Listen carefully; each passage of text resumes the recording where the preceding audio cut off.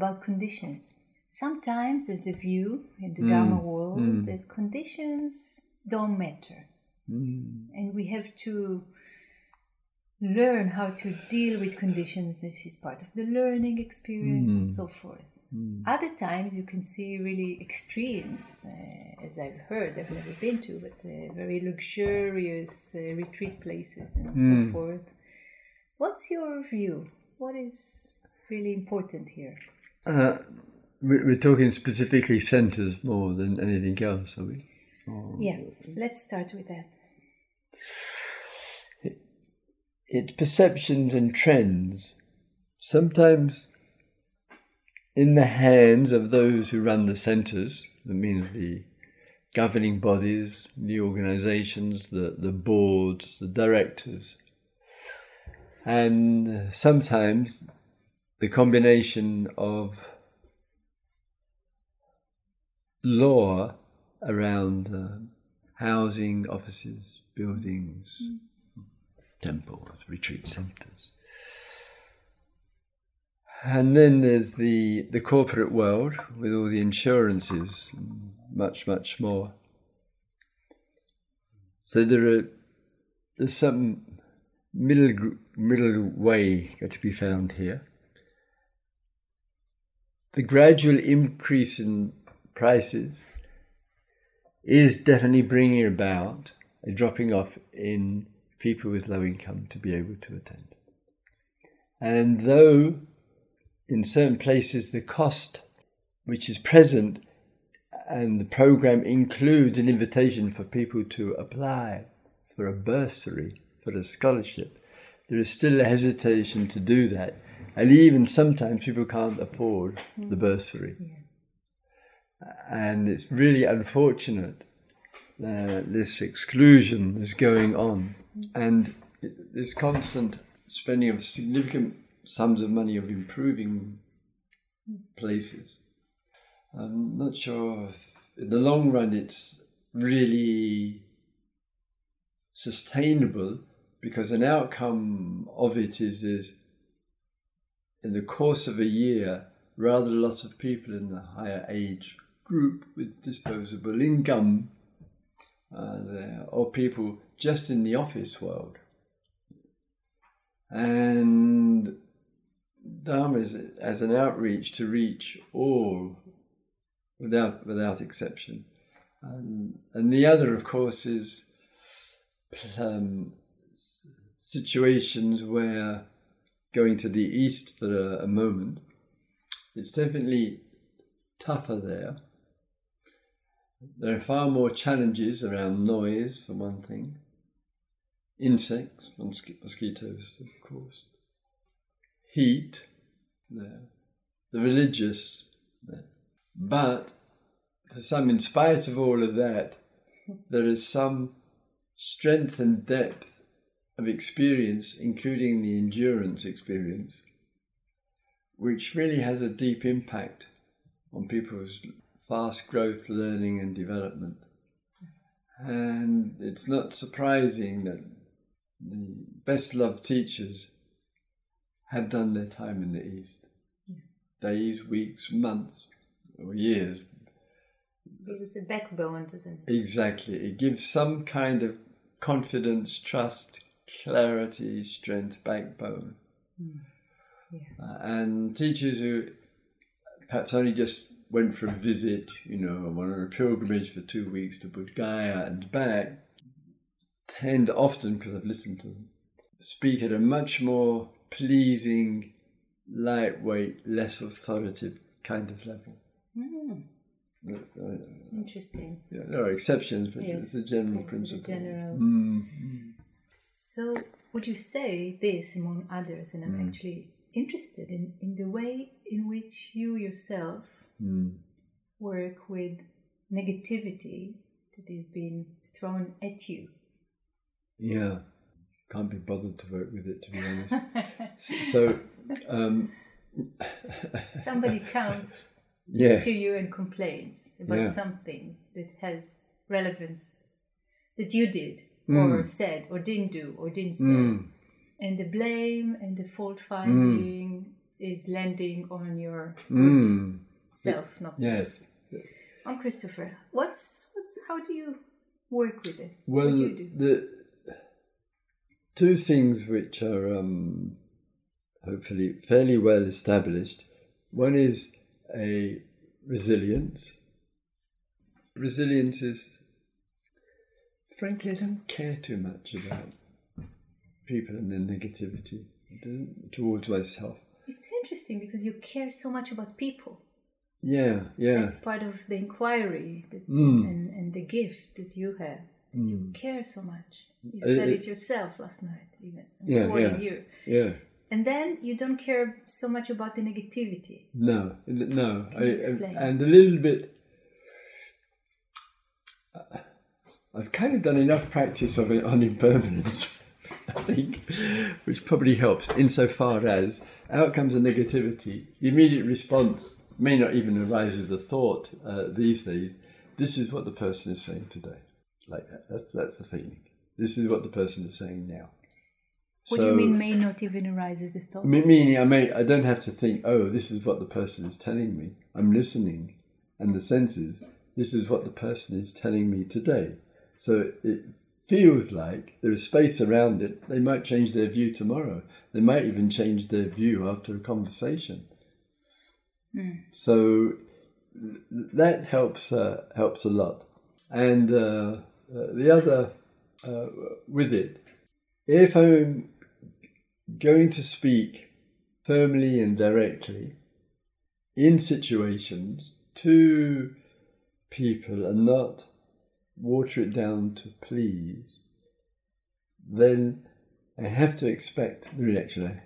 It has to come with it.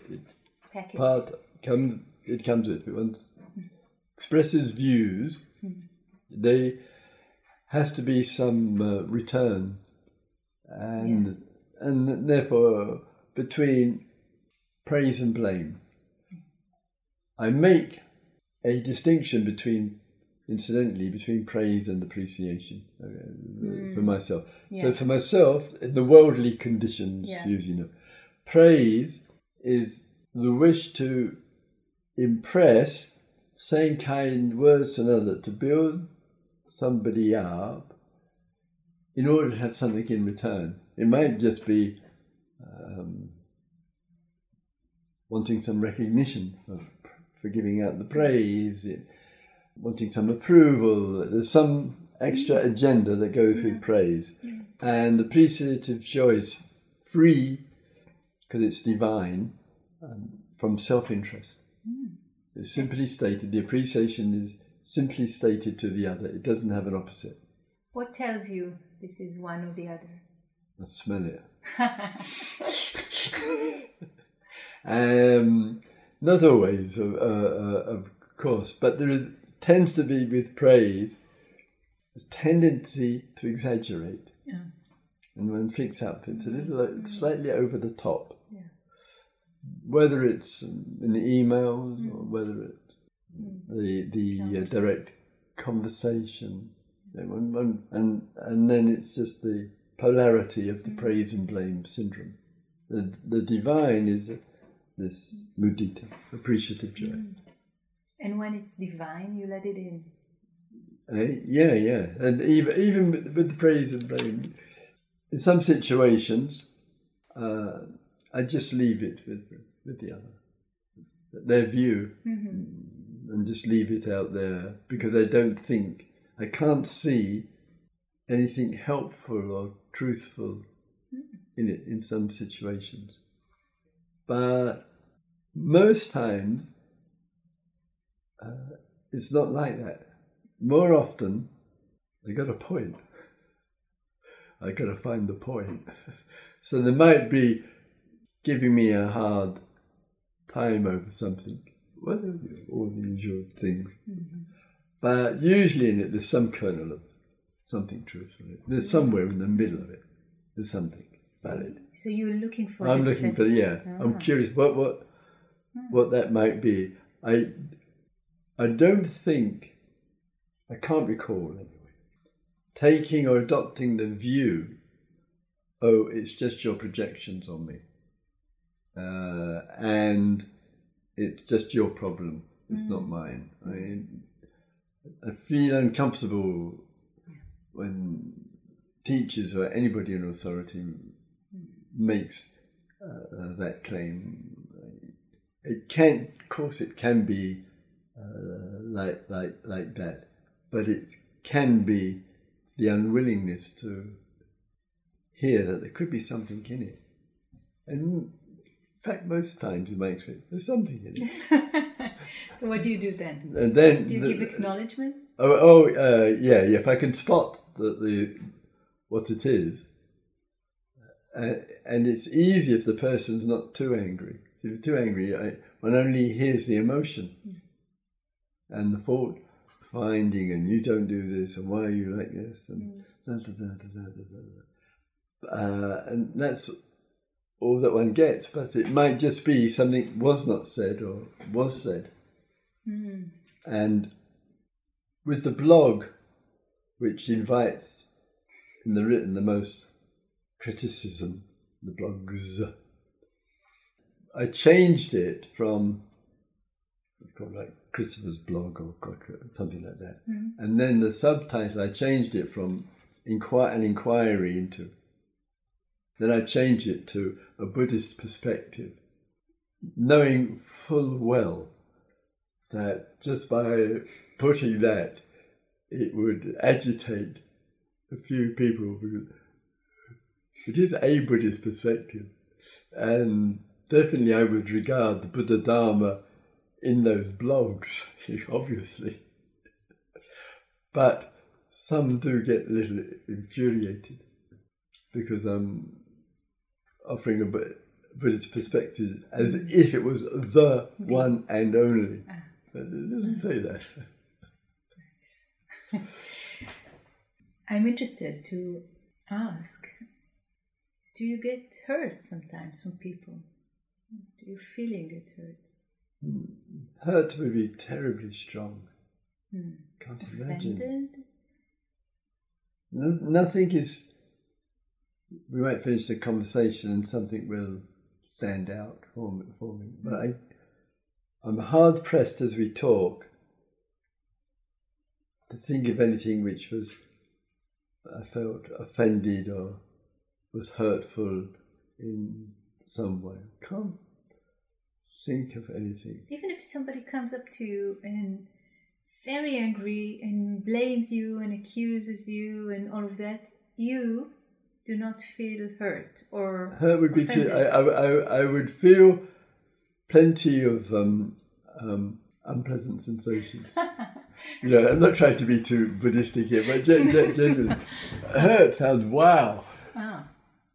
I can't think of one in recent years. Nothing is actually I can think of which is outstanding. Others might think of something and ask me, but as we talk, nothing springs.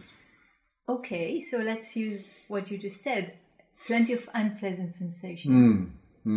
And what's your response to this? To it? The training over decades now, it's the immediacy of responses. Everything is around posture, physical posture, psychological posture, presence, eye-to-eye contact, keeping the hands very still, checking for relaxation in the whole of the body. Though it feels unpleasant, but just keeping presence in front of the other. That is the practice. So that it's the problem in the hearing is contracting.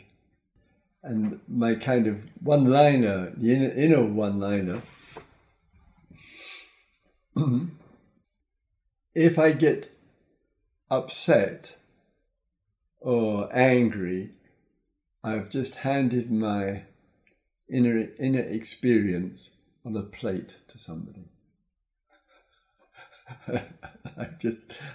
I'm bloody minded. I just refuse to do it. Out of the love of freedom. Out of the love of freedom. I'm not going to hand this over for for someone to have power over. Just refuse to do that. So it's the power of the mind that helps you? I like to think it's maybe a little bit of that, but that's the bloody-mindedness bit, which is the power of the mind there. But mostly it's in the feeling world where the sensitivity to, as I said, to stay completely steady and still, lots of relaxation in the whole body. My backside is checking the seat. It's that, it just goes to get grounded and to feel and stay steady with that. And the physical presence is remarkable for diffusing there. If one starts to lose it, feelings start coming up here, and then the voice gets all. So staying. Not in the same way. I might hurry from here to sit, let's say. I might just have had a conversation, I think problematic, where the voice and some thoughts have taken place. And if I'm going to the hall to speak, I just immediately, or almost stop, have a minute of silence.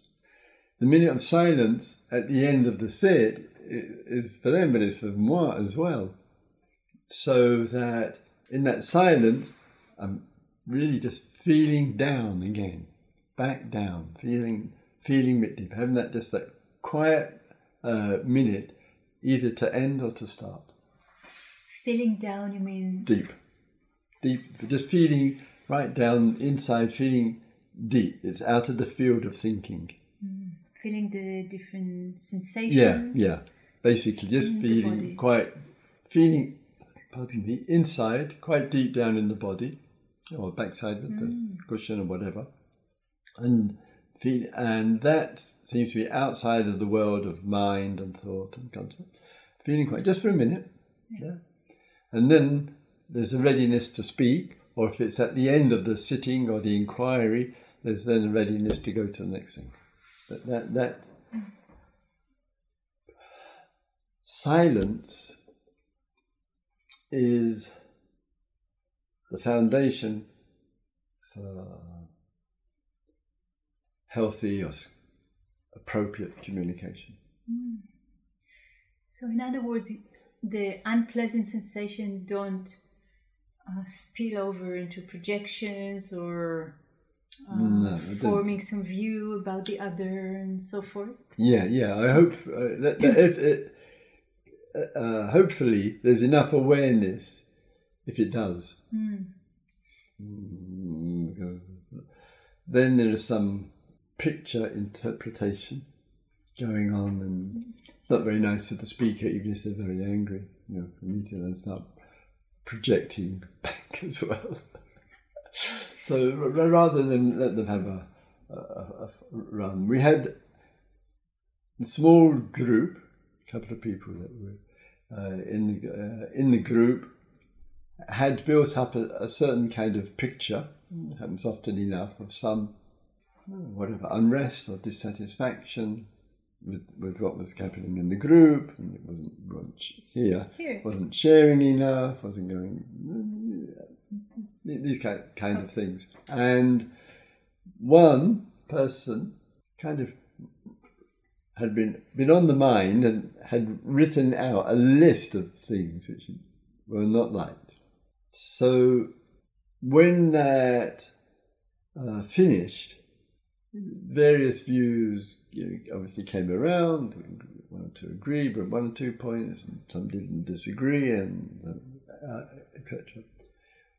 I know that though some of it was clearly and fair enough directed in my direction there, but I know, generally speaking, not to start off the sentences with the I language.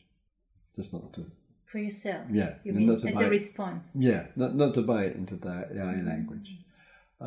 Because it was in the you language? Because the other is using the you language. You or we, if it's the whole group, and I don't feel, and why aren't we doing it this way? There's not enough time for doing it this way. And I think that's me, talking too much, or you're not giving us the instructions guidance that we really need. The usual issues that take place. To go into the I language tends to sound defensive. I mean, to me, it feels defensive, let alone anything else. So, rather than trying to explain there, I find it easier and more effective to find one or 2 points and say, okay, what way, and ask the group, can we implement this? This has been said. What way can we implement this so it's clearer for everybody? And then the group then feels included, and the person feels to some degree that they've been heard. Simply because they haven't taken any notice of the blame factor running around in the person's voice there.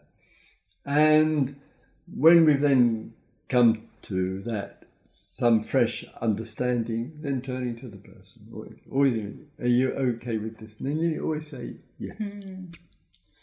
So it didn't get into a dispute.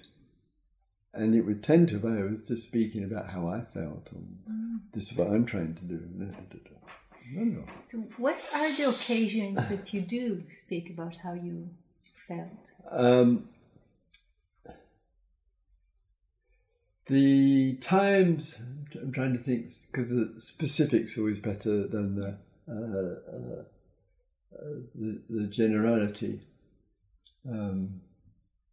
Nothing, just at the moment, nothing comes to mind. But I can say when some response there, and I might be asked, but Christopher, how do you feel about this? This is the favourite. How do you feel? What's your experience? Yes. Then sentences have then to start off with the I, and because it's just avoidance. I've actually been asked quite personally how do you feel about this group? How do you? You look really agitated with me the other day, like that, or one of the people who gave the short talk had wondered, because I hadn't said anything right after, whether did it show I didn't like the talk. People, the sensitivities around. Yeah. So when I'm asked directly, then I have to speak directly. But if I don't feel it's a real necessity, or don't enter into the I language unless I think it is the best communication. It's very clear and precise, I have to say, guidelines. And in a way, it's a follow-up from the talk you gave last night. Brilliant, really, and super interesting for me, talk about the art of inquiry. And it seems to me that you have a few guidelines in which you walk in their light. Yeah. Where did you get them from? Your own experience and little bit, and from mindfulness and samadhi, to put it simply, that the combination of those two really, they genuinely really make a big difference. I'm incredibly dedicated to mindfulness and samadhi. I'm dedicated to it. And I really think it's an extraordinary way of the being that we can really give total attention to the other without forgetting the one who is attentive. Got to be here. And that... Without forgetting. Yeah, without forgetting. The 50-50, kind of thing, language we were talking earlier, another time. And that contribution to all of that, along with the feeling of liking and interested in people, and put all of that together, and lots and lots of practice, especially in the use of the ears, can't overemphasize the really listen. The words, the tone, the attitude, the intimations, the utterances, the subtleties, the grossness, the generalizations, the insights. There's a whole human being. All this is coming over, and it's kind of real presence, as much as I can offer. And out of that, things stand out.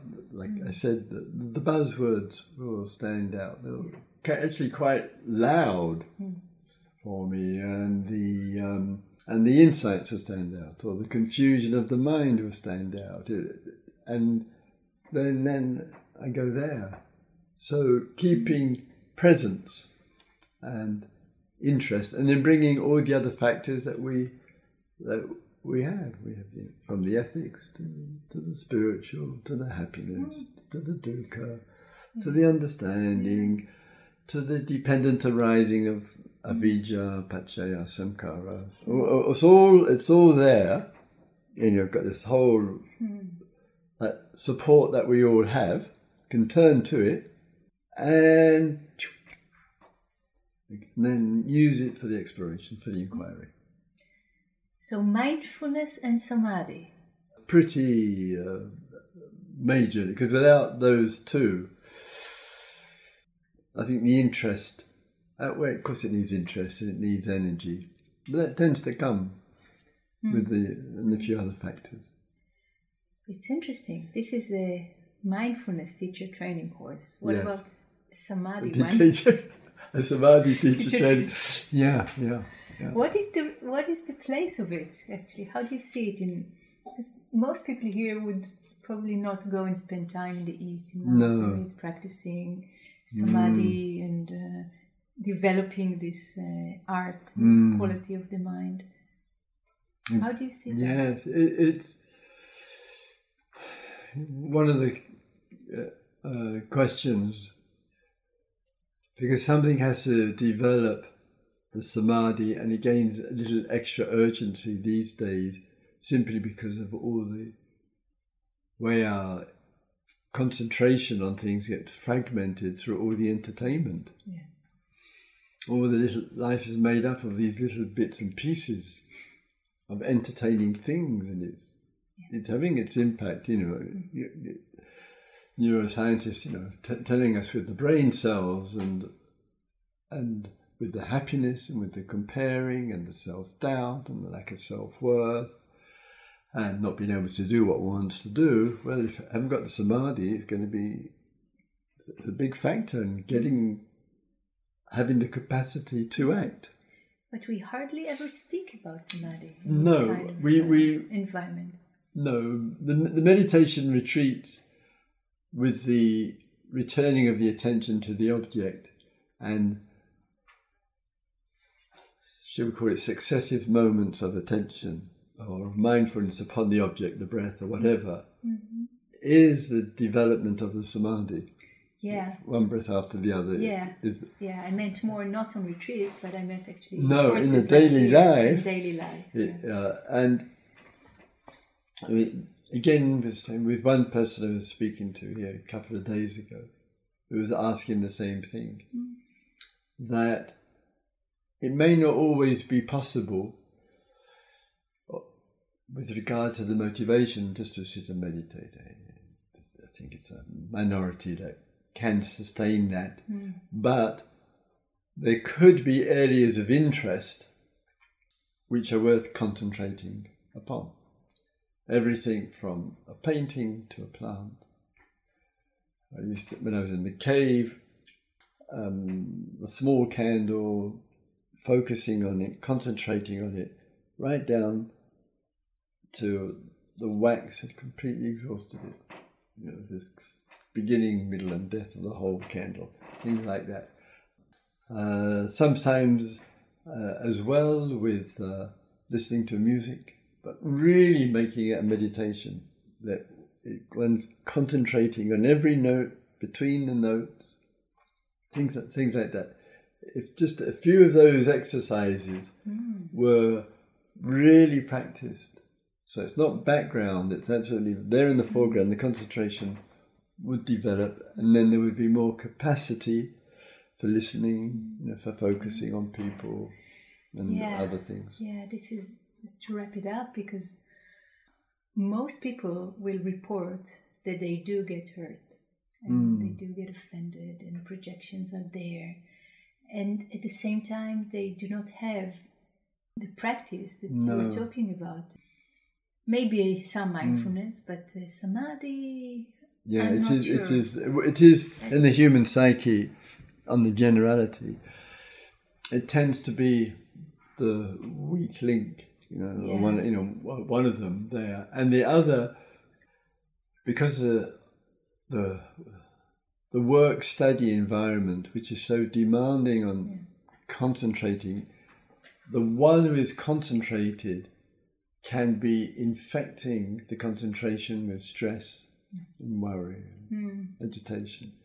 And so sometimes the ending of the work or the study, in a way, is a kind of relief from the pressure of having to concentrate. But if the mode of the being was relaxed, settled, collected, which likes the word samadhi, the composed upon the particular, with contentment and happiness, there'd be much less need to want to get away from it, stop doing it. And also much less of projections, exactly, wrong views, all blame, all this kind of thing that goes on between people, actually. And it's not surprising that this phenomenal number of stress reduction programs are there, where companies, understandably, they want their staff to be able to concentrate, but they see that the primary reason for people to take time off work is stress related. So the stress related. It used to be back related. That was the primary. Now it's gone from the back to the stress. Interesting. And something in the dynamic of the institution and the pressure, along with huge amount of comparing amongst the staff, along with the trying to make more money in order to pay all the bills. Which is, Yeah.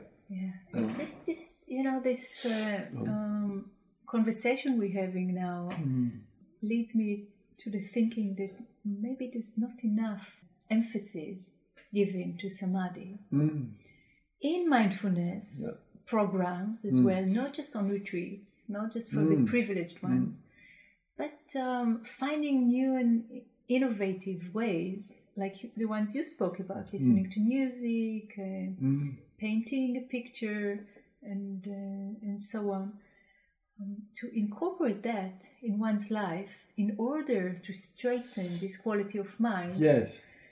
For less dukkha. Exactly.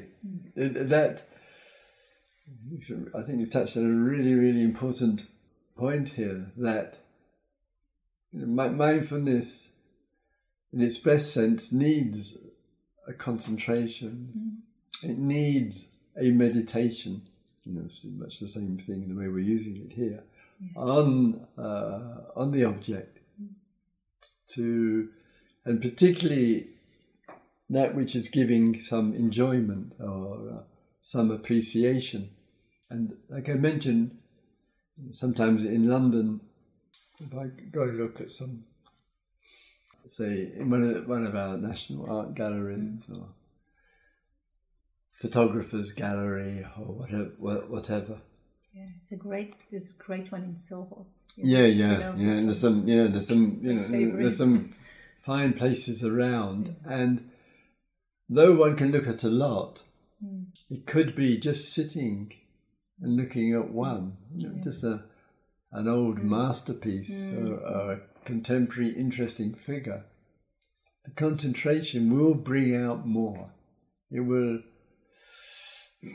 has a chance to go deeper. It can be insightful and important for us. Bring out greater sense of appreciation and beauty, because all of that would come out because we said, I'm going to concentrate and look at this in the detail and give 5 or 10 minutes, 15 minutes or whatever. Really, really look at with interest, and something else that can respond. And that all of that develops the concentration power. Mindfulness and samadhi and concentration or unification has areas of overlapping. Yes. There's not two separate things. Qualities of mind that also overlap to an extent. And listening to you and the picture that is being presented also rightfully so by you. People are using mobiles all the time. There's not sustained attention to something. I mean, phone calls, television, it's always something is going on. And this really reduces the power of the mind. Yes. Would you say this might be the first thing to give our love and attention to? This meaning the... Not just speaking about mindfulness. Oh, I see. As we do so often and in many, many different places and frameworks. More of encouragement towards that. Yeah. Really good, be really helpful and good initiative. One gets it in the East and the monasteries, so much emphasis. It's Sila Samadhi Panya, not Sila Sati Panya. Good point. Yeah. It's right there. It's the threefold training. It's a Samadhi training.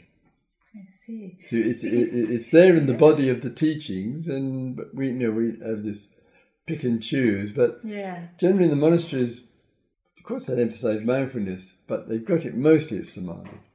They're encouraging. Because people might listen to this talk, especially at the beginning of it. When I ask you questions about negativity that is thrown at you, and your responses, people will go, "Wow, I want that." Paraphrasing a movie when Harry met Sally. I'll have what he's having, But it's really the more you explain and speak about it, the more I see that it has so much to do with the power of mind that has been cultivated during long years of practice, both in the East and in the West as well.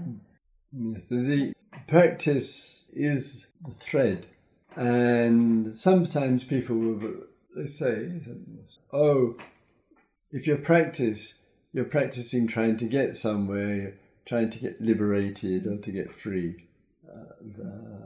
there, because if you're practicing, then you're still having to do something." And of course, I don't buy that position whatsoever. And for myself, it's a great freedom to practice. It's a confirmation of freedom. One is free to practice. One is free to explore. One is free to develop heart and mind. Free to appreciate there are no limits to its potential. And those who think practice is only means and goal orientated haven't understood it's an expression of a liberation, not an obstruction to it. It reminds me, once I asked Leonard Cohen about his old teacher, his Roshi, and he said to me that he became a monk when he was a very young boy. And he still, that was some years ago, when both of them were still alive. Roshi was 100 and something. Yes. And he said to me he still wakes up at 3 a.m, and practice.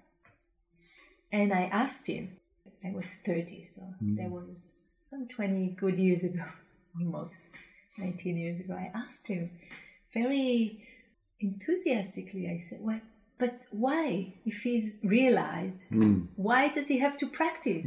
If he's done it for so many years, why does he get up at 3 a.m. in the morning and practice?" And Leonard looked at me and he said, "What else can he do?" Yeah. This It's is a bit just, like that. this is just Why not? Why not? Exactly. Why not? What else? Yeah. This is life. This is practice. It's not two different things. It's, in a way, I understand his answer to me now. A parallel would be with Punja, like, who would Dismiss, show a disregard Yeah. for practice and for meditating and all of that. And friends some of our mutual friends, who lived in the house, and he would be in his bedroom there, and they might just knock on the door or just go in, chai and biscuits or whatever. What's he doing? He's sitting cross-legged on the bed, meditating, eyes closed. And not once a day, 4 or 5 times a day, etc. And surely not because he's trying to get somewhere, it's just that, like, meditating. Like, you might say that's the expression of freedom. Yeah, it's an expression of it. And that freedom and practice, freedom and meditation is confirmation of freedom. One's got to be free in all directions. Also free to practice. And therefore free to practice. And people who rubbish it are a little bit in danger of getting stuck with some old views and habits and patterns, which they might need to work on, but it will get in the way if they think practice obstructs freedom. Yeah. Habit. Thinking the same old way is much more obstruction. You know, Ramesh had the same thing. He would also make fun of me meditating. Why do you meditate? He was really feeling sorry for me, but then every morning, of course, he would meditate. There's a tradition where the communication is much more, teaching community is much more in a regular, sustained way with the formless. Yeah. And they are fine teachers with regard to the formless. And then there are others, like you and me and others, who use the form and love the formless, and you kind of move between the two, and that's how we work. Actually, just to sum this up, not just that meditation is one expression of freedom. Everything one is doing that is not in order to serve something else and therefore is less than something else is in and of itself an expression of freedom. Exactly. That sense of being with the rhythms of life, and of course some outcomes and some consequences, but it seems kind of small change in the bigger sense. You know, you and I come here, have the privilege of offering this program. There's the wish, of course, that it's insightful and beneficial. The consequences of it helps to develop agents of change there, but there's some sense of knowing we're not in control of all of that. We're just offering something and making something available, and maybe out of that something will flow, and we know that our freedom is these expressions, and we're expressing it, and let the wind take it where it will. All right. Thank you. All right, then. Thank you.